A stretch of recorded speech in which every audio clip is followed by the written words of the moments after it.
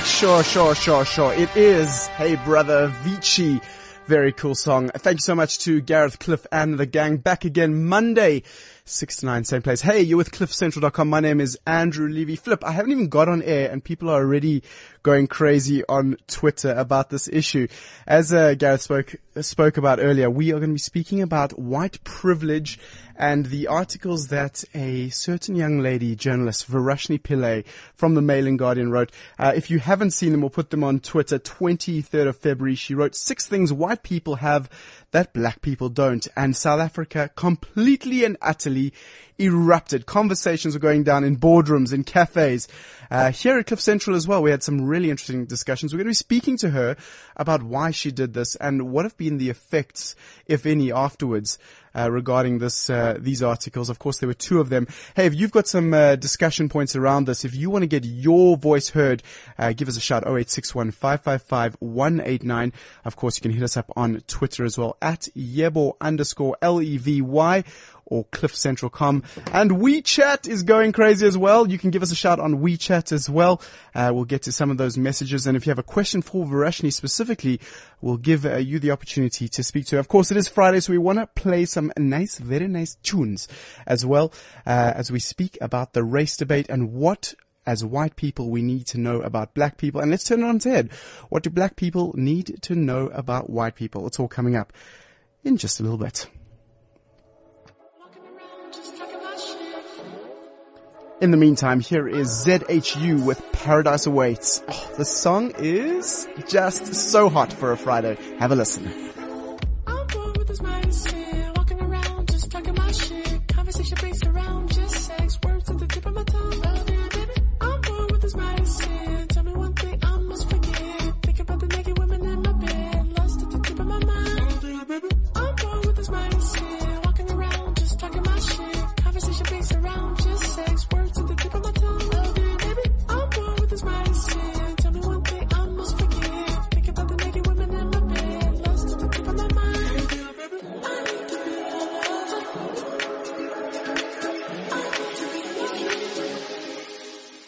How cool is that song? ZHU with Paradise Awaits. Of course, we're going to be playing some cool tunes throughout the week. But at the moment, we're talking a little bit about this race discussion. A very, very talented journalist named Varashni Pillay. She wrote an article about what 6 things white people should know about black people. And it has caused some stir on social media. I just mentioned it, and suddenly it just went absolutely crazy on my Twitter feed. We'll be getting to some of those questions. Varashni Pillay is going to be in studio. She's going to talk a little bit about what's going down, why she wrote the articles, and what's been the response. Of course, we want to hear from you as well. 0861 555 189. What do you think about these articles? Did they help? Did they give you some kind of introspection that you didn't have before? And how do we take it further? How do we go further than this? Varashni is in studio at the moment. She's looking a little bit perplexed by the traffic jams out here in the north. Good morning to you. How are you doing? Good morning, Andrew. Thank you so much for having me on the show. Totally chilled. Now, you've written 2 articles about what white people should know about black people. The one seemed like it was a bit of a justification article compared to the first one, which came out and surprised everyone. I was in Cape Town, including actually. myself.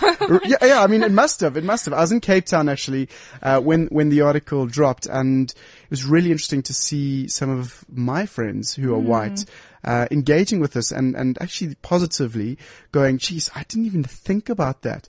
Give us a little bit of understanding who Varashni is before we get on that path. You know, people think you've just come out of the blue. You've been a journalist for a long time at the Mail and Guardian. Well, that's an interesting question. I've been on a few interviews about that. That's the first time I've been asked that. Okay, so so I'm a journalist. I've been writing a column for about 5 years, actually. So it's caused stirs in different areas at different times, but I think this is the first one that found such a wide resonance. I tend to write about political issues and current affairs, so perhaps that's why I haven't been heard in other circles. So I studied as a journalist, have worked as a journalist for about 8 years now, and I worked for the Mail and Guardian for most of that time.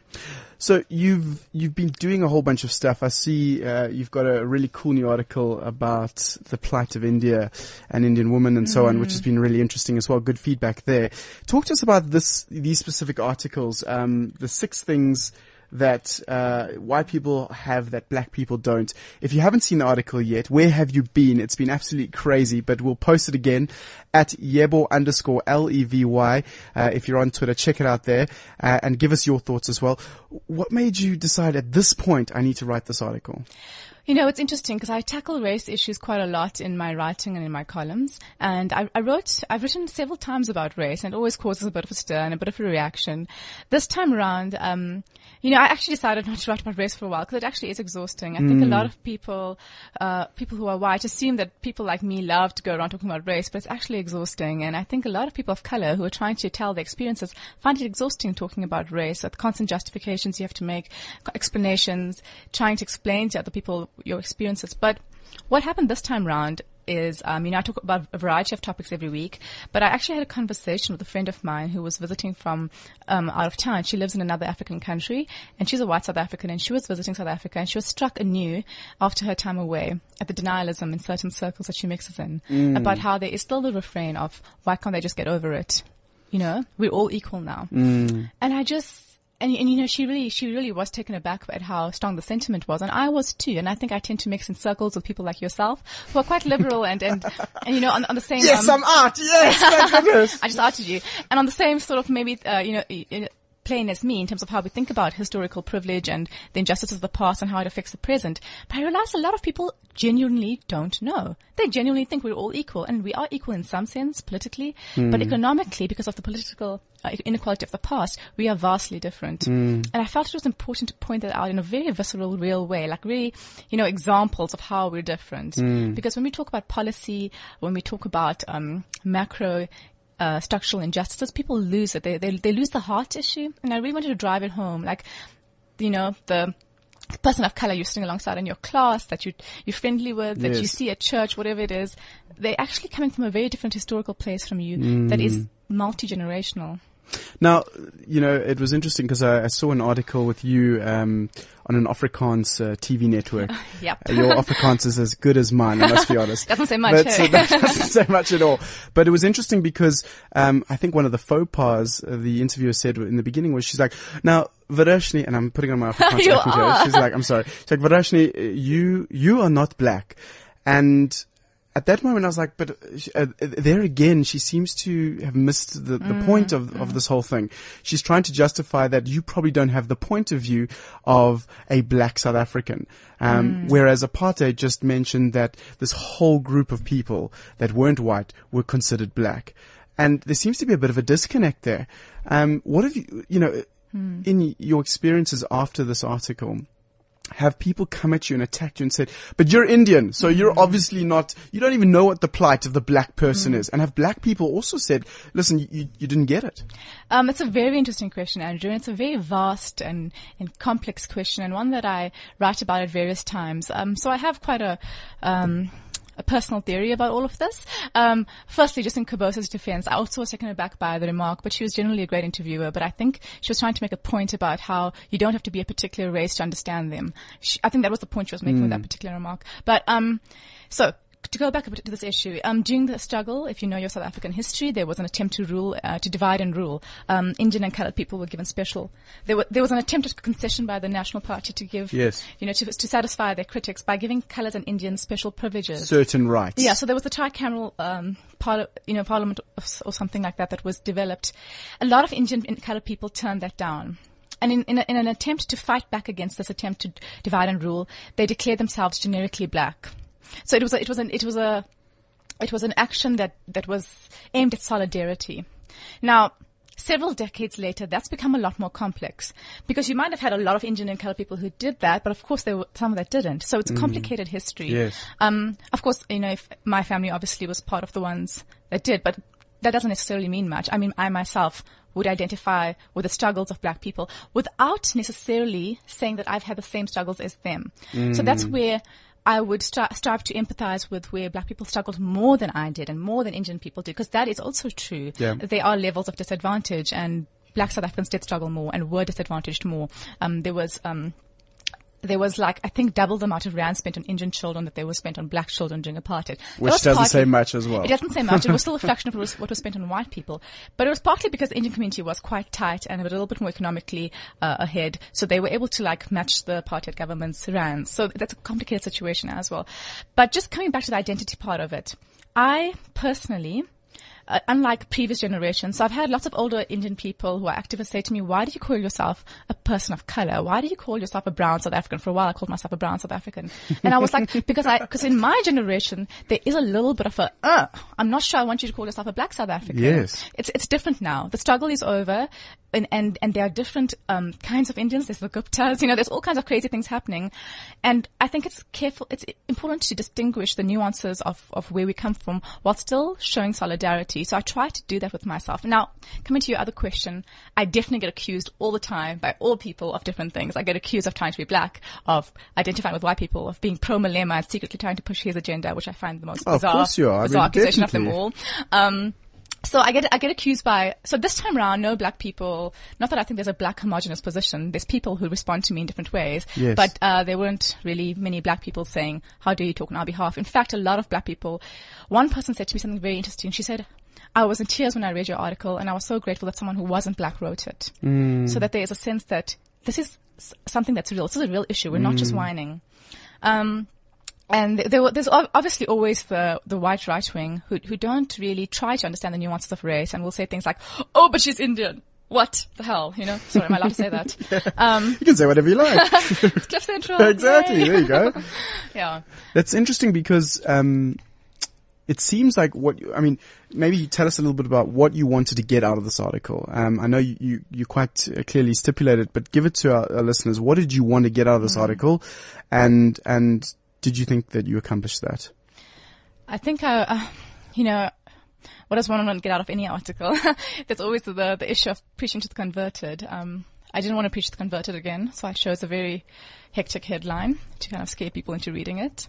I've been talking about race for so long, and I am talking to people who think like me, and then the people who don't think, who think otherwise tend to get very prickly and defensive and shut themselves off to the discussion. So I guess what I was trying to do is give some really meaty points that are true of my experience of many other South Africans of color I know, particularly black South Africans, even more so than me. I was trying to give these as really solid examples. I was trying to provoke people into realizing that the person that they walk alongside on the street, the teller that they interact with, but even the person on their own class level, like their black colleague who they see driving a nice car, has a very different set of particularly economic challenges that they don't have, thanks to generational privilege. I was trying to really get that across as a general point. There's obviously exceptions, but as a general point, there is such a difference between you and the other, and to just be empathetic towards that. I was trying to provoke people to empathy, and perhaps provoking people to empathy doesn't always work, but I was personally amazed and gratified at the enormous responses that this generated and debates. Just in my Facebook circle, I saw these debates unfolding amongst just white people. And there is a thing happening amongst a lot of black South Africans right now where they're kind of going, particularly the intellectual kind of layer, kind of going, we don't want to be part of this debate anymore. You guys need to have this debate. We don't want to help you, hold your hand and guide you through this process. We're not your saviors. Like, we're not this redemptive black figure. Yes. You need to go and figure the stuff out for yourself. If you don't feel comfortable in South Africa, figure that out for yourself. And I was gratified that a lot of white South Africans ran with this conversation, really debated and wrestled with their friends, and came to a place of amazing, just like debate and consensus and just and understanding, which is what I found great.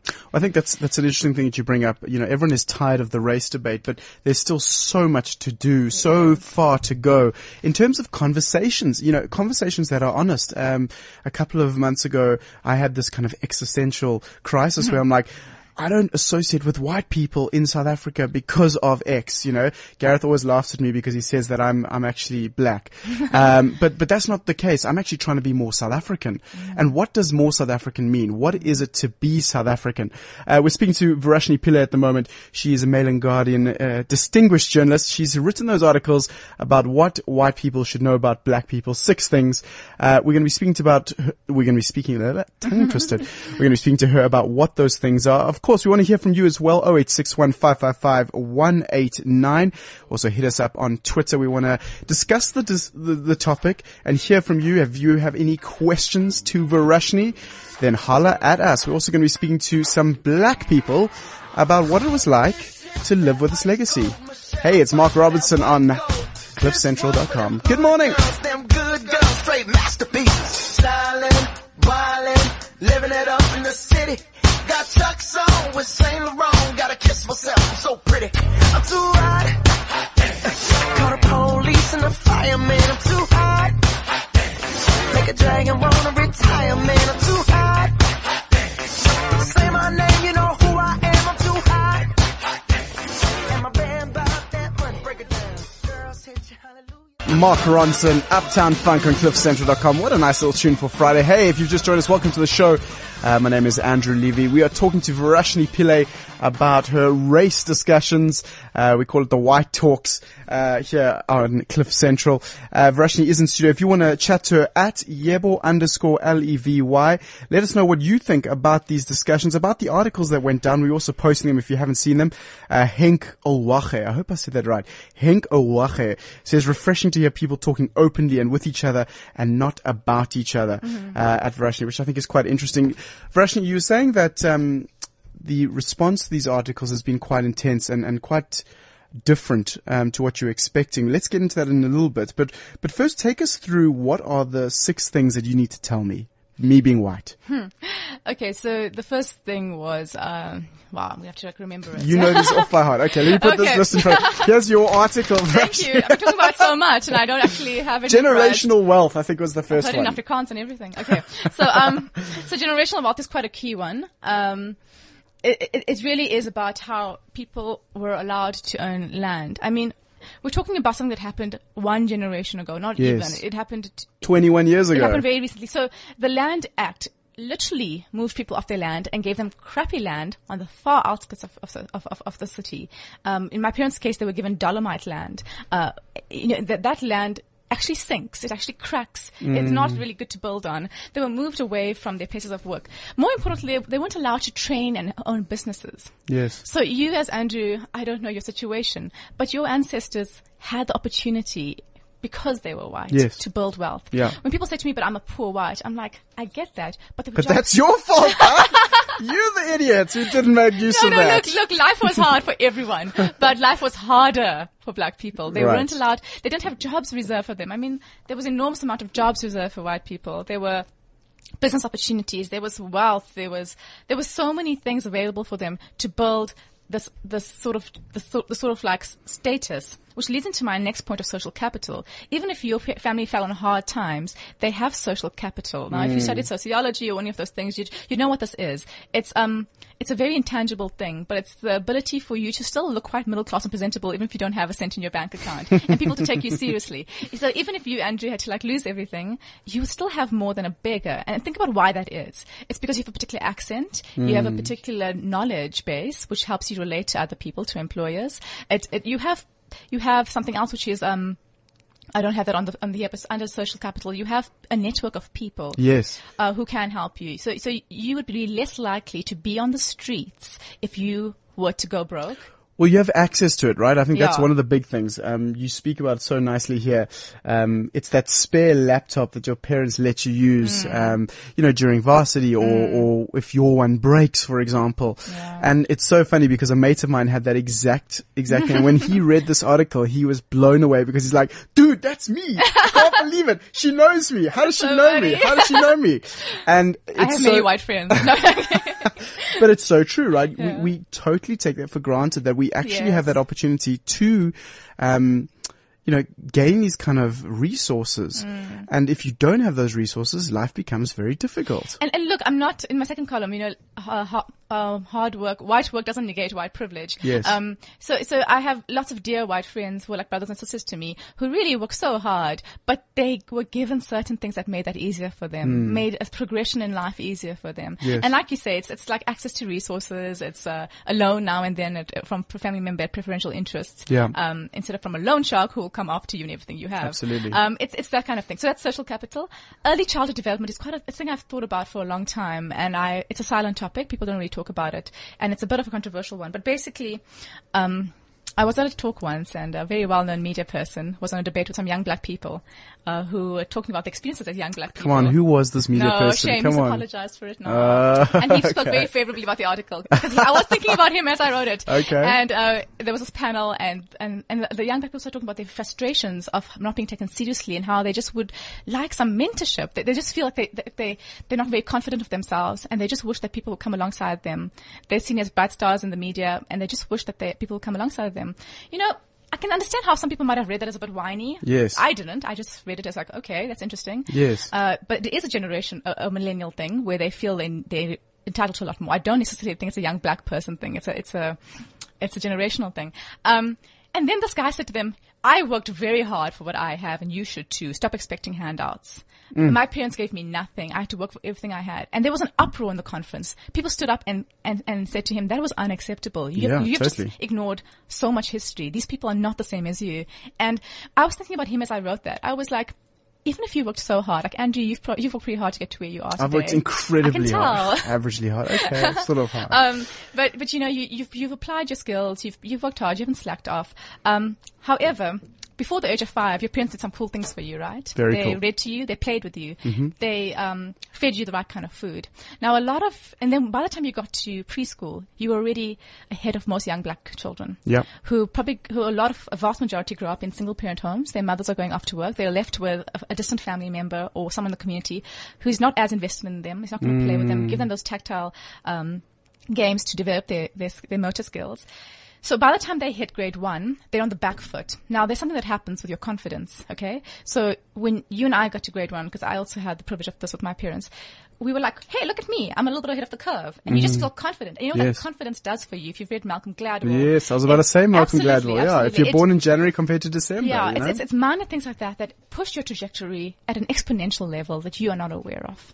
And so that's what I meant by early childhood development. It's an interesting one because I was in Msinga in December trying to learn Zulu. I'm on this quest. Nice. And Well done. thank you. No, I'm not doing it because of well done. I think it's a priority that you Absolutely, speak a absolutely. language of this country. But Yeah. one of the things that was really interesting for me was how young the population was. There's all these kids who are aged 1 to 6 who are at home with granny and grandpa. And that's because they're actually shipped home because mom and dad are working such hectic jobs in the towns, in Johannesburg, in Durban, in Pietermaritzburg, so far away, and don't have the time or space or money, perhaps, to actually look after their children. Now, for most white people, and again, these generalizations are difficult, and that's, I suppose, people are highlighting. Yes.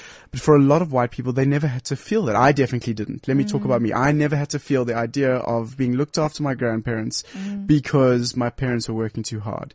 Sure, they worked hard, but I was still at home. There was someone looking after me. I had a very decent surrounding, books, as you say, and learning materials, and it makes a huge difference. Absolutely. I mean, my poor husband's gonna probably die at home, but you know, he's from not a very rich white family, but they had enormous rich cultural and educational legacy. They were educators in the family. So even though they fell in very hard times, equivalent to my parents actually, they had a different, set of resources to a person of color. Yeah. It's interesting, you know, you speak next about the benefit of the doubt, which is a fascinating one, and I really love this issue. This really hit home for me.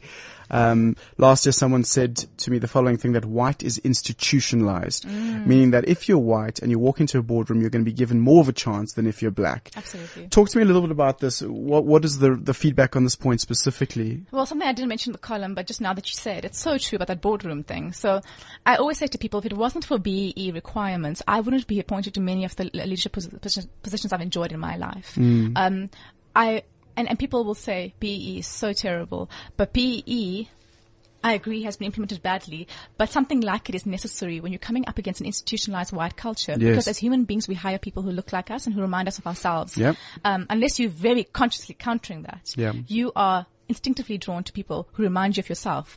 So They share the same values as me. They're And also- corporately fit. well, yeah, that's one way of looking at it. But, I hired people for a long time. I ran the Mail and Guardian online team for many years. And I found myself doing that. There were an inordinate amount of Indian women on the team. So Excellent, just, excellent. just admitting that as a fault of mine. And I think we do that. We tend to, as human beings, think, I need someone who's going to work really hard in this position like myself. And so you need something, an official policy that will counter that and say, no, you're actually obliged to look beyond the cultural cues and find someone's value. So if someone's accent is different from yours, whether it's a black accent or an Afrikaans accent, because it's a stereotype that, a thick Afrikaans accent might mean you're stupid. Yes. Look beyond that. Or racist.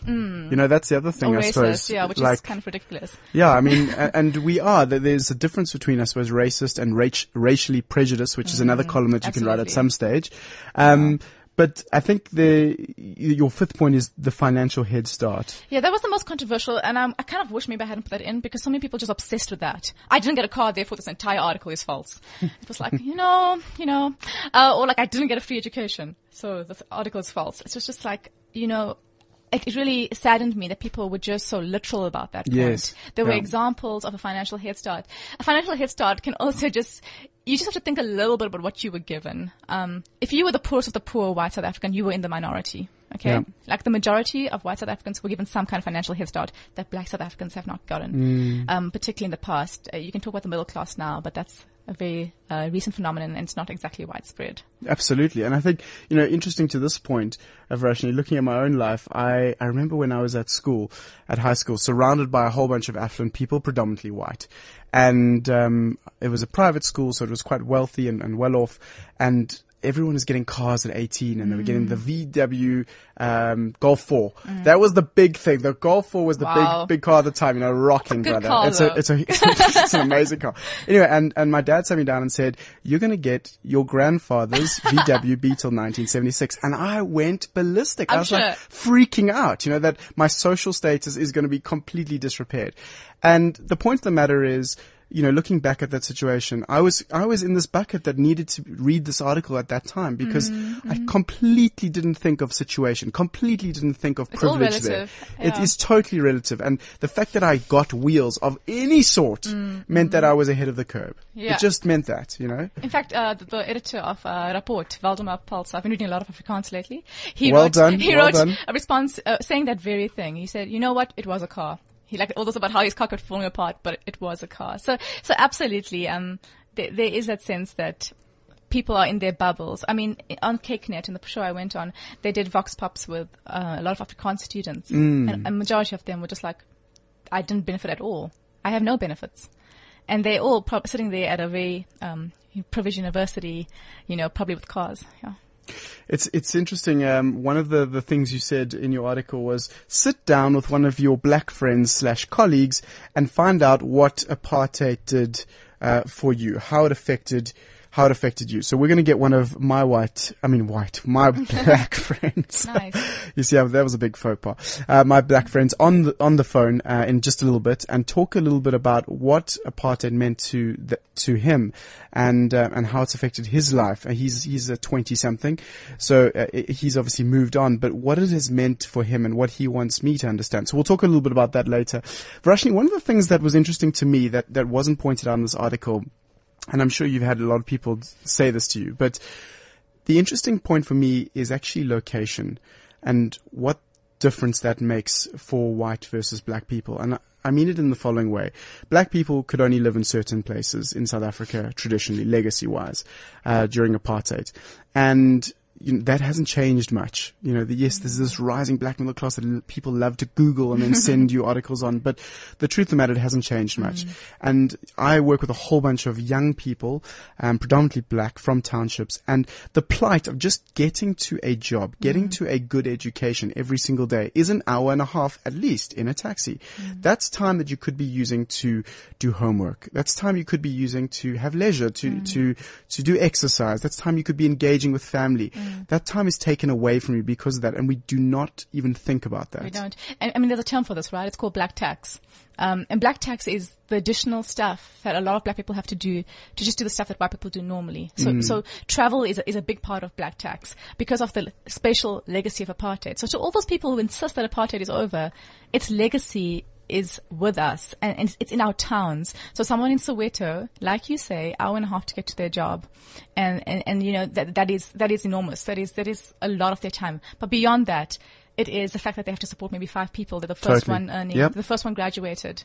You and I, when we graduated, I have it a little bit, not as much as a black person, and you probably don't have it. No, I don't. imagine. I don't have it. You don't. And some white people do have to support their parents, but you know, a lot of people don't. And for a lot of black South Africans, it's not just their parents. If there's a funeral, they have to give money. If someone needs to go to school, they need to give money. A friend of mine gave a really funny example. He says, you need to go back home, you know, because on holidays in December, white people go on holiday, black people go home. And he says, when you go home, the big thing is you need to have as many packets as possible. So full of food, of sweets, of toys for not only your immediate family, but, you know, in the traditional African way of a family, which is, you know, aunties, uncles, not even by blood, but just by location or I suppose through this kind of community. And you've got to support them. And it is a very hard life and I suppose burden for some people. I think burden is the right word. I think emotionally, I remember I was in court once. We were covering a court case as journalists, and it was running late. And the journalist just got to talking. It was some black journalist and myself. And I mentioned this issue of how white South Africans don't. I just said, wow, you know, it's like this hidden cost of us having to help our parents. And just the outpouring of stories that came out of just like, it is so hard. I've just been told I need to come up with 60,000 rand for something. I don't know how I'm going to do it, but I can't say no. You can't say no. You will be alienated. Yeah, absolutely. So I think that's an invisible thing. We can talk about the culture of it, but actually it's an economic reality. There's very few earning people for certain communities. And black tax also is about the benefit of the doubt. It's about, you know, walking into a job and people expecting that you're a BE appointment and you're a token appointment and having to prove yourself. Yes, absolutely. Well, what can you do about it is one of the things that came out of the article. Not many people got to that point, unfortunately, and just started going crazy on social media. But one of the things was to sit down with one of your black colleagues or friends, and talk to them a little bit about what it was like growing up and what it is like now, in South Africa as a black person. So I've got one of my friends online. This is a deeply personal thing. Very good friend of mine. We work together and, his name is Rory Sang, Shabalala. Rory, good morning to you. Thank you so much for joining us, on Cliff Central. We are talking to Varashni Pillay about the 6 things that, black people don't, or that white people don't know about black people.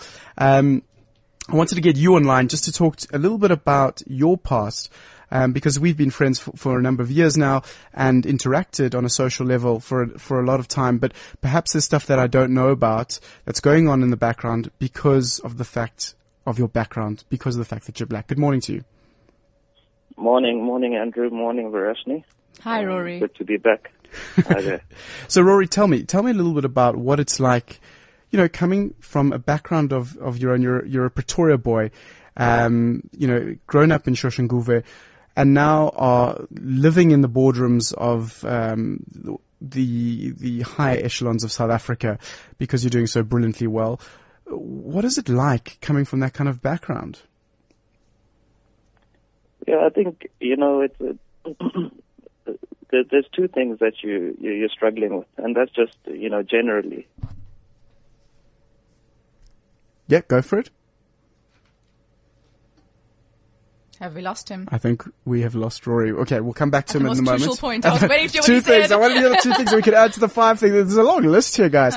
We'll try to get Rory back on the line now. But just going to some tweets and WeChats. We've got Remo on WeChat. He said, as a Cape-colored guy, I've always felt this way. Admittedly, I haven't put enough work to make myself truly successful, but I've always felt that because of where I've wanted to be in life was out of my reach. So why even bother? And now I feel like an idiot for having that mindset. Many colored kids now are falling into the same trap by thinking, well, all the blacks are getting the jobs, and that's inverted commas, and especially so in Cape Town. Difficult. Very, very complex. difficult. And it shows you how it's not a homogenous thing. I think a lot of a lot of black South Africans feel that way. Why bother? The elite are getting the positions. Yes. So if you see a young guy, just don't think, oh, all black people are benefiting from cronyism and corruption.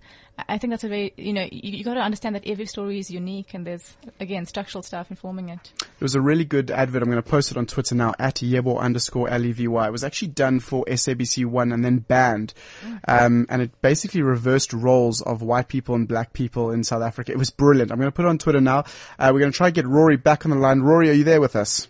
Hey, I'm back, yeah. Hey, brilliant. Okay, so you said there are two things that we're missing. What are they? Yeah, so I think, there's the legitimacy of you as a person and there's the legitimacy of your ideas.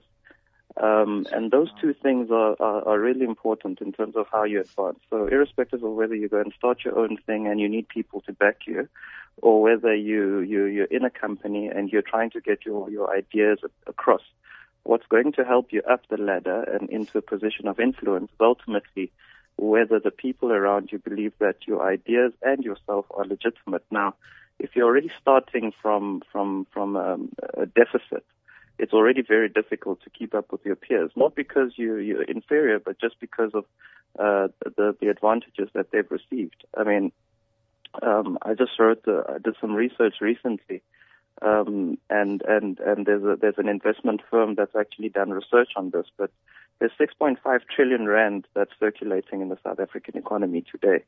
And of that, only 4.4% is managed by black asset managers. Now, if you look at where that money is being put, it's not being put behind black companies and so on. It's being put behind white companies. So there's still that struggle even today that, irrespective of the fact that you've gained the experience. People used to say when I started, okay, you're too young, you need to get experience. So I went ahead and I got experience. Then, okay, you're not educated enough. You go and you get the education. Yeah, but now, you don't have this, you don't have this. So you're constantly having to jump through hoops. And for me, I think the big question is, I agree with what Varashni said. What I might disagree with, and it's probably not disagree, but I feel like talking is no longer, you explain to your white friend, but you have to actually experience what we're talking about for you to really understand. If I talk to you and I've spoken many times to many people about this, and you get told about, it's reverse racism, it's this and it's that, I just don't feel that they're getting it. So tell me, Rory, as a good mate, what do I need to know? Like, how would you say the talking part is done, and I think that for some forward thinking white folk, it probably is, and there's an action now that needs to be taken. But it seems like the large majority of white people still need to get through that conversational stage. But let's just say we've got through that. How are you going to make it real for me? I mean, you and I are mates. What are you going to do to make me understand what it's like to be black in South Africa, in the new South Africa, democratic South Africa, 21 years on? Well, I think it's always easy to have these conversations until I ask you to give something up. Because I think that is where I will know that, you're really committed to this thing, because we've got finite resources, right? And if those resources have to be shared between all of us, then it requires somebody to give something up for somebody else. Right. So the question is, what are you willing to? So we can talk until the cows come home, and you can empathize with me and so on. But until you get to a stage where you're willing to give something up for this fight, now there's always the argument, you don't need to cut the pie into smaller pieces, just make the pie bigger. Then everybody has more. But then who's going to pay for the ingredients? Yes. Right? Everybody wants the pie to be bigger, but no one wants to pay for the ingredients.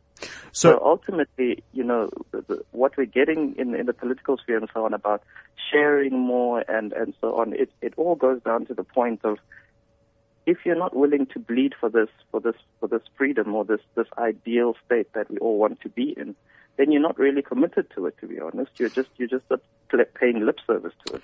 Okay, so let's talk about the ingredients, because I do think it's going to be difficult for white people to give something up. I was looking at what I own. I own a laptop and a cell phone and a car.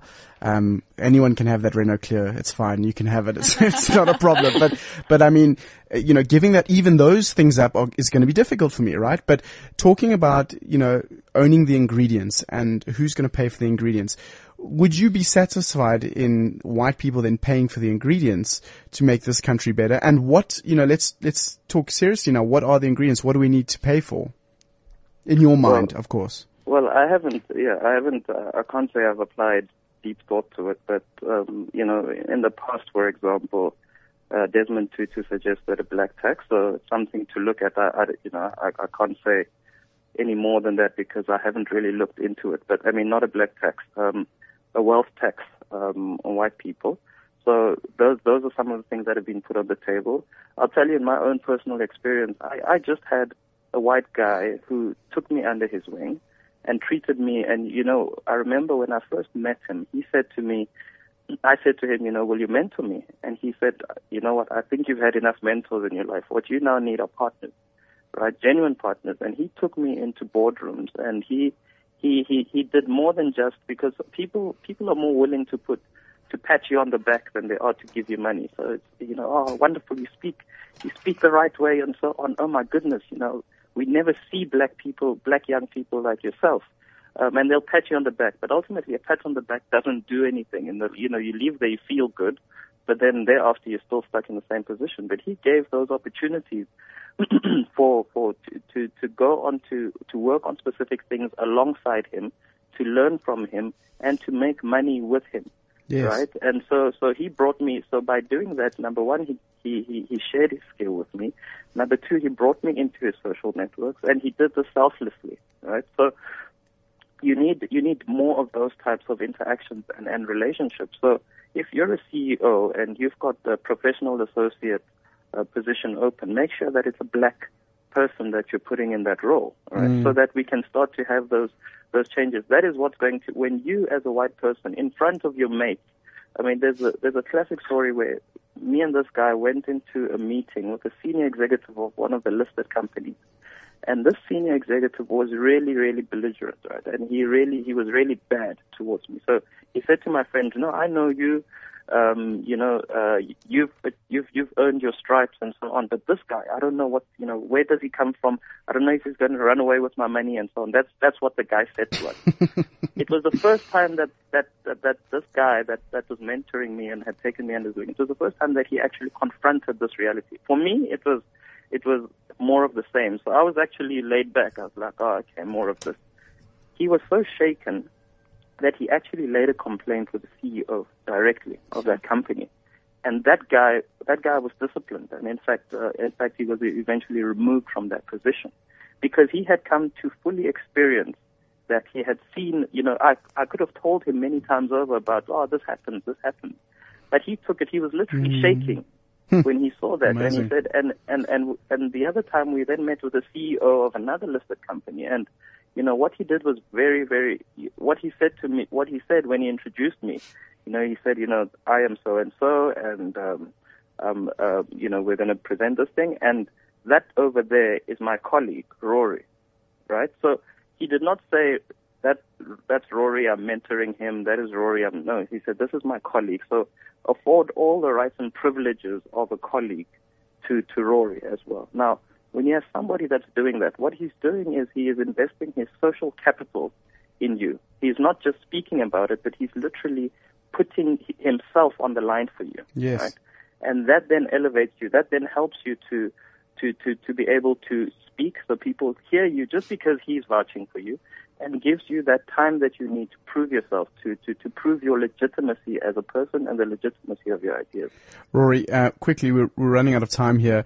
Just one thing, it's lovely to hear your thoughts, because I think you put them down so well. I've always said that to you. But talk to me about, what do you want me to change? How would, with you and I want to make this as personal as possible. With you and I, what would you want me to change? Because not arguably, you are more successful than I am, as a business person, and probably in society as well. And that's saying something amazing, because not only are you clever and more intelligent, but you've had this legacy issue, and still you're above me and even better. What can I give to you, or how can I engage with you or around us so that we come to a better place in the future? Yeah, I think you're being generous there, Andrew. Look, I haven't really given that a lot of thought, so I'm just, I'm going to think aloud. But I think more than what you do, what you change towards me, I think what we need to see white society do is start to have those conversations internally. We constantly, and I've said this, when a black person says something that the black community feels is out of turn, you get the black community standing up and notable people in the black community saying, not in our name, right? Yes. In the white community, when a white guy stands up and says something that is out of line, the leaders, or what we would call the leaders within the white community, are very quiet, right? Yes. Or at least they're a lot more quiet in relation to when Jacob Zuma says something out of turn. So they're very loud when Jacob Zuma says something out of turn, but are very, very quiet when somebody within their group says something. We remember Zelda's rant recently. They were very quiet in relation to when something else happens that a black person does.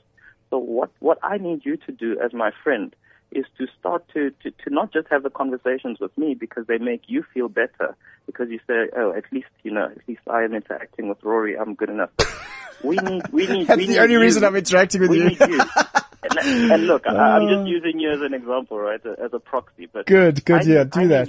I need you to start to be more louder and more vociferous in engaging the white community in that conversation, because when it comes from me, it sounds like an attack. Yes. Right? So when it comes from you, then perhaps you've got that legitimacy or whatever it is. And then I need you to start living, live what you speak, so that people do see that, okay, this is real. I'm not just speaking about it. The white people right now feel like they're just heads in the sand, or don't even want to. They're playing higher than thou. Oh my goodness, another talk on racism. You guys can't you just get over this? But maybe it needs to stop coming from black people. Maybe it needs to come from white people who feel they're enlightened, to start to say, guys, we need to get with the program, and put pressure on the likes of Helen Zille and so on, that are prominent white leaders, to say, you are not doing enough on your side to make sure that this thing is resolved and that these conversations are had in a constructive manner.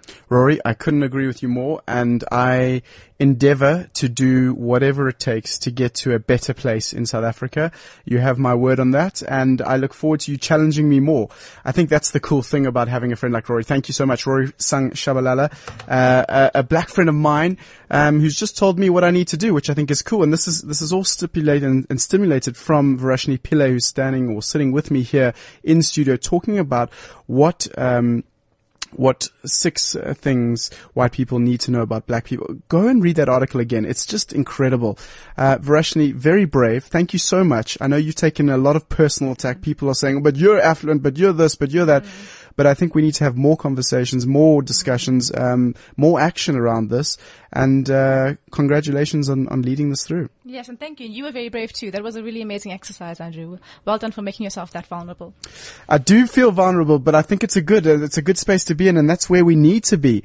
So thank you so much, and thanks for joining us on cliffcentral.com. We've been speaking to Varashini Pillay for the last hour about 6 things that white people should know about black people. Check out her columns on the Mail and Guardian. She's got some really interesting things to say. You can follow her on Twitter as well, at Varashini. And hey, if you missed any of this and you want to check it out, check out the podcast, www.cliffcentral.com. From me, it is Friday. My day is done. Thank you so much for listening.